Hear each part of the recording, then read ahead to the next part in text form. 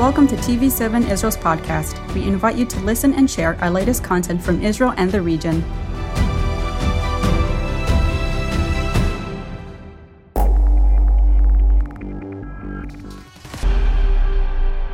Shalom and good evening. I'm Jonathan Hassan, and this is TV7 Editor's Note.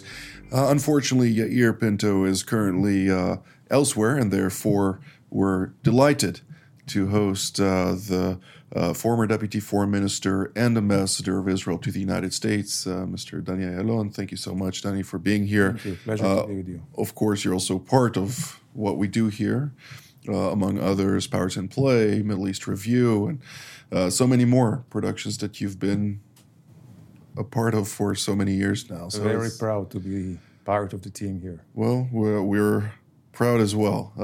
To a lesser degree, we're more humbled, to say more accurately. But in this production, we always open with prayer. So I'd like to invite all of the people from all over the world watching us right now to join us in prayer as we dive immediately thereafter into the various topics that occurred, the significant topics that occurred in the past week or so. So let's go ahead. Thank you, Lord, for the opportunity of having Danny Ayalon here with us. We pray that you will guide and lead us, guide each and every word that we say, that we may truly impact the nations for your name's sake. Father, Lord, I pray for the peace of Jerusalem and salvation of Israel at such a tumultuous time. We give you all glory and praise in Jesus' name. Amen. Amen. All right, Danny. Unfortunately, last week we saw something that hasn't been here for such a long time. Two horrendous explosions, one less than a kilometer away from here, at the bus stop, which actually Yair usually takes to come here to the office. And the second in the Ramot Junction area, unfortunately a dual Canadian-Israeli national. Israeli was murdered in that attack. Another 19 were injured, of course, with a couple of them still fighting for their lives as we speak. As a Jerusalemite, personally, I remember all too well. Of course, we grew up in such an environment. Unfortunately, the memories of childhood, usually we try to focus on all the good and the nostalgic instances of growing up. But, when I think back, I think about a girl sitting next to me in math class who lost both her legs in one of the explosions. One of our directors here in TV7 actually lost much of his hearing during the explosion, also not too far from here. So this is an experience that we've been thankful to not experience for such a long time now, roughly 20 years, if I'm not mistaken. But is this now going to be a new reality? Well, Jonathan, first of all, you're right. It's eerily reminiscent of the Intifada of 2000 to 2003 and 4, where 1,000 Israelis, more than 1,000 Israelis were murdered. 6,000 or 7,000 were badly injured and maimed and handicapped because of this murderous Palestinian terror, which has really shouldn't have any reason. I mean, why would any human being, any godly person, would take the lives of another one for a quasi-political cause, which is just not really a cause? Because the Palestinians, who claim that they want their freedom and sovereignty and state, they would have gotten it long ago. They would have gotten it today had they been willing to just put down their arms, recognize our very basic right, inherent right, to be here as a Jewish state. But this is not the case, and I think that we can read much more to it than just what we see covered in the papers. So, of course, this is something which has not been haphazardly done by somebody who is not a professional or a terror organization. This is not like the occasional stabbing or ramming that we have seen. And I believe that what we see here, a recognition by the terror organizations, probably Hamas and Islamic Jihad, which are targeting not just Jews and the state of Israel, but also the Palestinian Authority, as they want to take over the West Bank, just as they did Gaza in 2007. I think it's a recognition that they cannot really, quote unquote, inspire the people of the West Bank for some kind of a popular revolt. This is not the case. First of all, I think that the standard of living in the West Bank is probably the highest it has ever been, and not like in Gaza, But it's very centralized, if I may add. But yes, absolutely. And secondly, I think that they still have a lot to lose, and they would not like to see what happened in a defensive shield operation back in 2002. I remember I was at the Prime Minister's office. I was the foreign policy advisor of Ariel Sharon, who was the Prime Minister.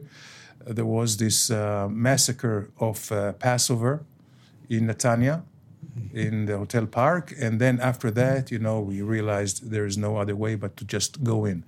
They would not like us to go in. So what we saw here, maybe some groups of youngsters who do not have any remembrance from what happened 20 some years ago. They are the TikTok generation, inspiring each other for something which, again, is not organized and it's not really professional. And as such, as bad as it was, but it wasn't as murderous as it is in a systematic way, what we saw yesterday with 2 bombs. So I think that we may see now trying to come back to this period of the pre-Intifada, or in the 90s, the murderous 90s, where the Hamas tried to kill the Oslo process, which it did. And I hope that, and I'm sure, that our security forces and all our intelligence and all other agencies are working together to prevent this from coming again. 3 points that I took from what you said right now. Of course, I took all of it, which has a lot of truth in it, but 3 points that I think should be highlighted. The first one, even the Oslo Accords. I've spoken to many of the advisors of Rabin in the past and people who surrounded him. All of them are unequivocal. Rabin would never have accepted a Palestinian state, and he would have revoked the Oslo Accords if he would have seen what happened after he was assassinated, of course.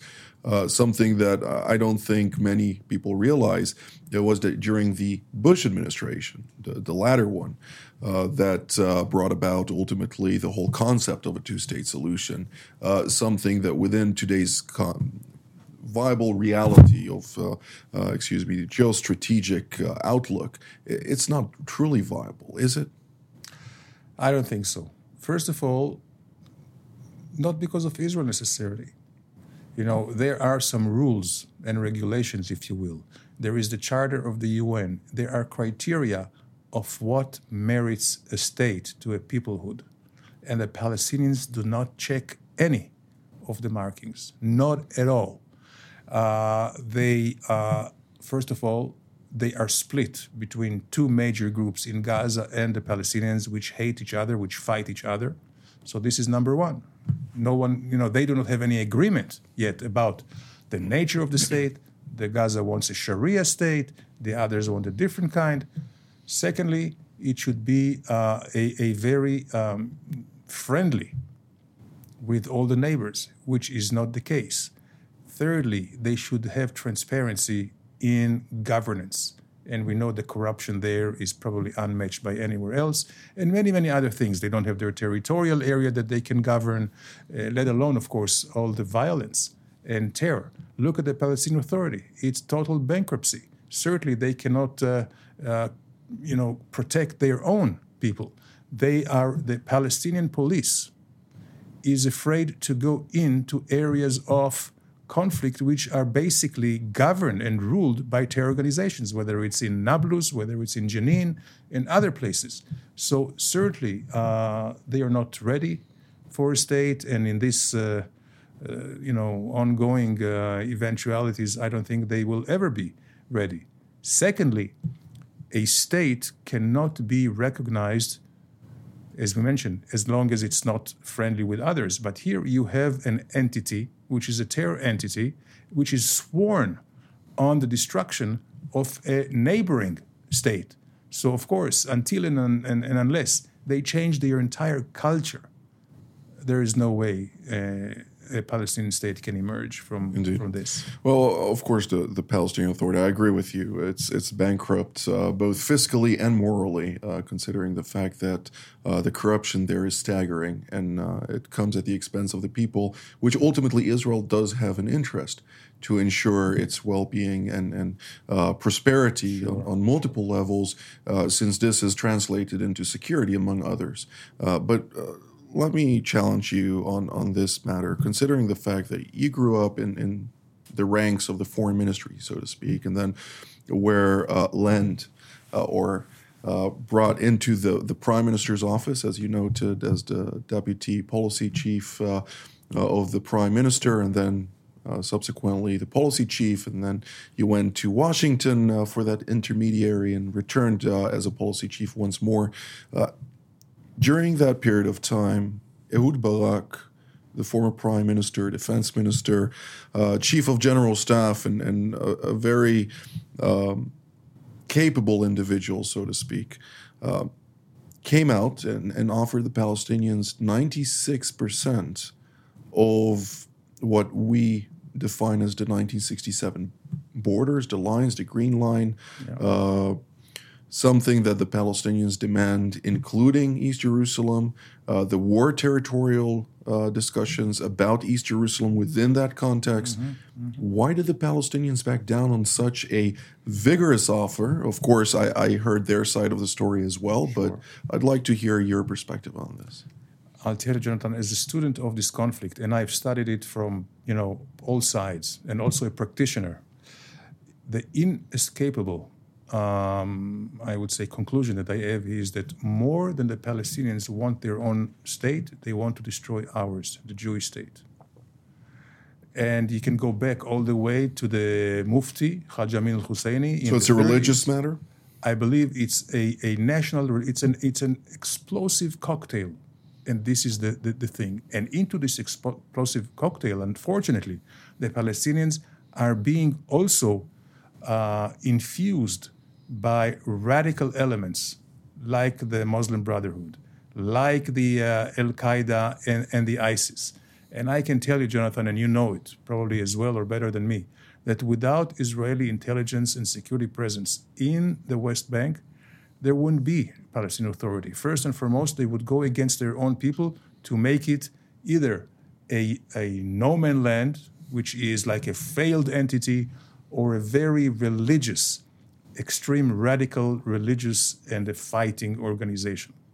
Indeed. Well, two angles to this, however. The first one, I did speak with people of the senior leadership of the Palestinian Authority, including Mahmoud Abbas, Abu Mazen, as well as Salam Fayyad and different figures within there. And when Salam Fayyad was still prime minister, I asked him, I said, as you noted, all the characteristics for statehood are not there. What are you doing in order to make a difference? And if I remember correctly, Shimon Peres defined Salam Fayyad at the time as the Ben Gurion of the Palestinians. Unfortunately, he was less capable of asserting that dominance that Ben Gurion had. But ultimately, the security cooperation with Israel, the variables in there, do maintain this entity, as you note, but the same entity is then taking Israel to international fora, challenging its own legitimacy. Under UN Resolution 2334, we have the U.S. abstain under the Obama administration and bring about a new reality in which those same disputed territories, including Judea, Samaria, the Jordan Valley, so-called the West Bank, has been now defined officially under international law as Palestinian territories. So where is this heading? I'm telling you, the hypocrisy and the cynicism of the international community has no limits. And here, I would like to turn into our Christian friends. I mean, we do not have better friends than the evangelical Christians. I call them the Zionist Christians. How do they allow, and it's not them, how do they allow Christian countries, whether it's in Europe or Latin America, to vote at the UN against not just our values and tradition and history and legacy? Judeo-Christian legacy is one and the same, us and the Christians. And yet you have Christian countries that vote against Israeli or Jewish, or I would say Judeo-Christian ties to our holy temple. They go to UNESCO and they vote to define Jerusalem and the what they call the Haram al-Sharif, Temple Mount, as a Muslim site and only as a Muslim site. And this can go on and on and on.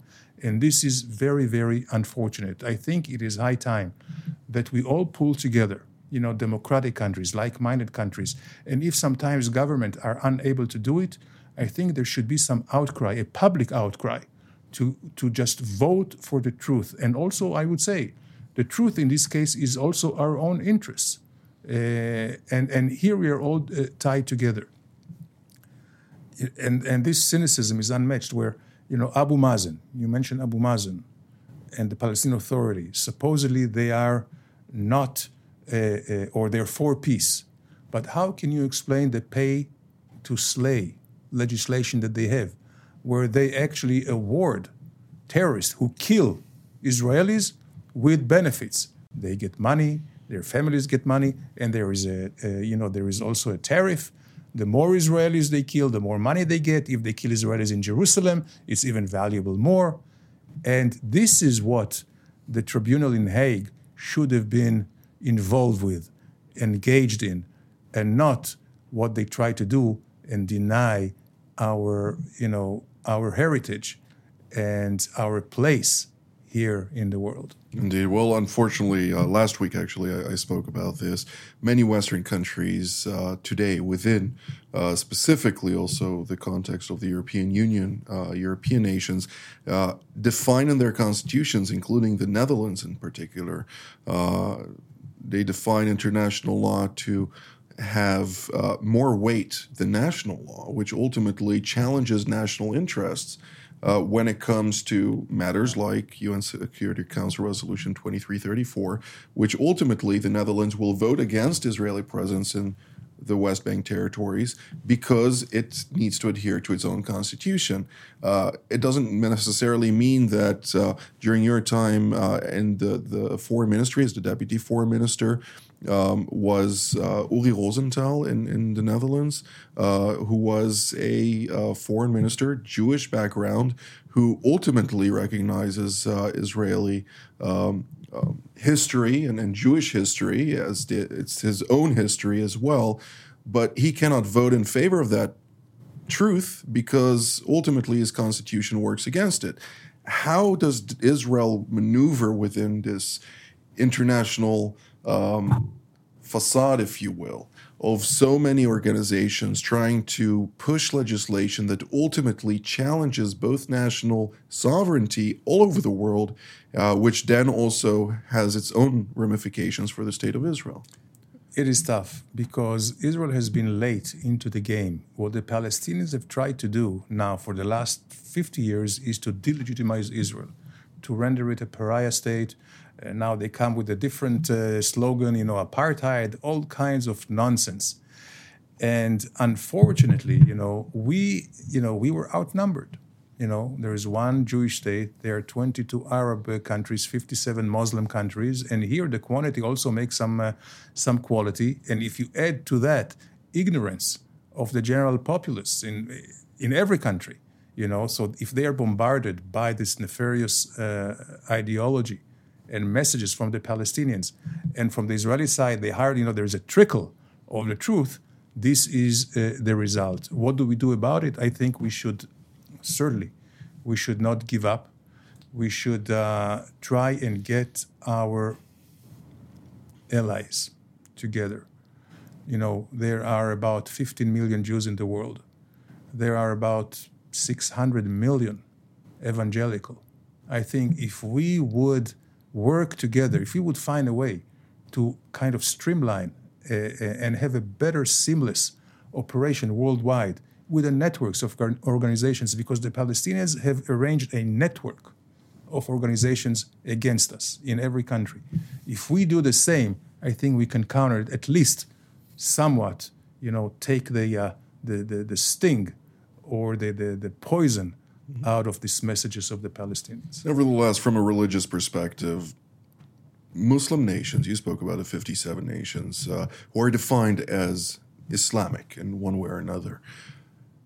Under Islamic rule, under Islamic law, none of those nations, whether friend or foe or strategic partners or doesn't matter their title, they cannot accept Jerusalem as the capital of Israel. They cannot accept any foreign rule other than Islamic rule. And then once there is Islamic rule, they'll start fighting about it themselves, who controls this piece of territory.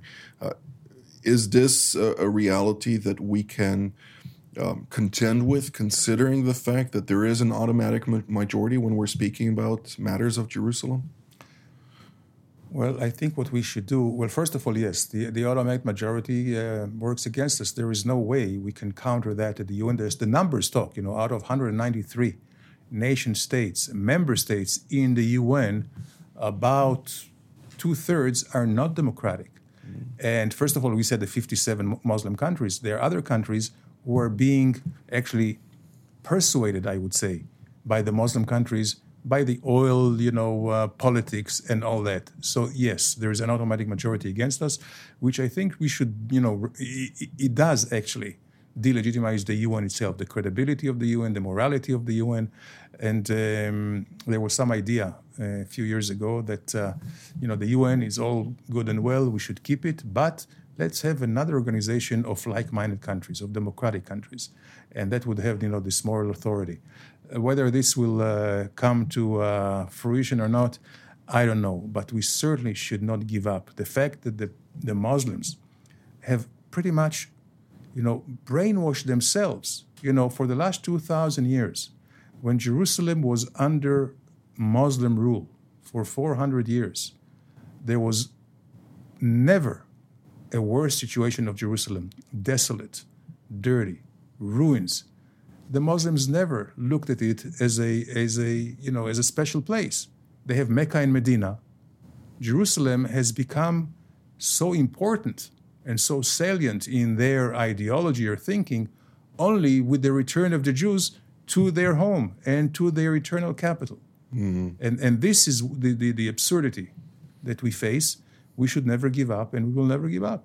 Of course, the Islamic rule over the land started in 1187 until 517. The Mamluks ruled the land, of course. Then the Ottomans took over until World War I, where they signed the surrender to Winston Churchill, among others, at the Augusta Victoria. But we're drawing near to the end of this episode, and I'd like to ask you, considering the fact that currently still Operation Wavebreaker is ongoing. There's been a vigorous operational activity, both from an intelligence perspective, but also on matters of operation conduct on the ground. I don't remember a moment in the last 30 years in which there have been more arrests, nightly arrests, for such an extensive period of time, with targeted neutralizations, we'll call them, either killings or taking them out of the game, so to speak. The new government is coming in. The Minister of Interior, who was a former commander of Sayeret Matkal, is now going to be replaced by somebody who was a member of internationally recognized terror group. The defense minister, we still don't know who's going to replace him, but the incumbent or outgoing defense minister was a chief of general staff, among other matters. Is this national government, so to speak, the nationalist right-wing government, neoconservative to the spectrum, of course, of neoconservative to conservative, is that the answer to bring about a peace, considering the curriculum vitae does not really bid in favor of like-minded individuals who are now taking the reins of power here in Jerusalem? Well, first of all, Jonathan, I would give them the benefit of the doubt. Their record is not the best, but let's wait and see what would be their practices and what would be their policies. However, when it comes to Israeli security, there is a consensus. I don't think we will see any change in the operation of the IDF, the Shin Bet, or intelligence, or any other intelligence of security agencies. Right, yeah. There won't be any difference whatsoever, and we'll keep doing what we need to do, regardless of who is in government.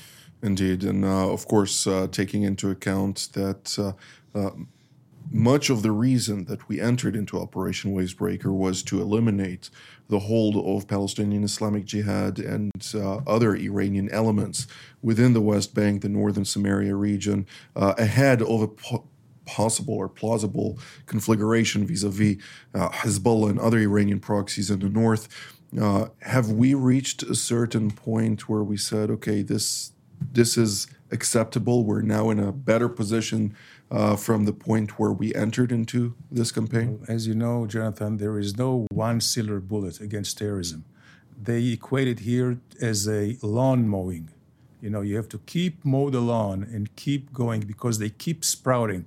And again, why do they keep sprouting? Because there is this incitement from Tehran, from Gaza, and other places. So it's an ongoing operation, and we will never tire, nor will the guardian of Israel sleep nor slumbers. Indeed. Well, unfortunately, this is all the time that we had for today. I appreciate you, Danny, of course, as always, providing us with your both experience and knowledge on current affairs and the importance of standing behind the truth here for Israel, but also you do this in so many other fora as well. So thank you again for being part of today's program. I'd like to thank all of you at home as well for yet another episode of Editor's Note. And until next time, wishing you a good week. Shalom.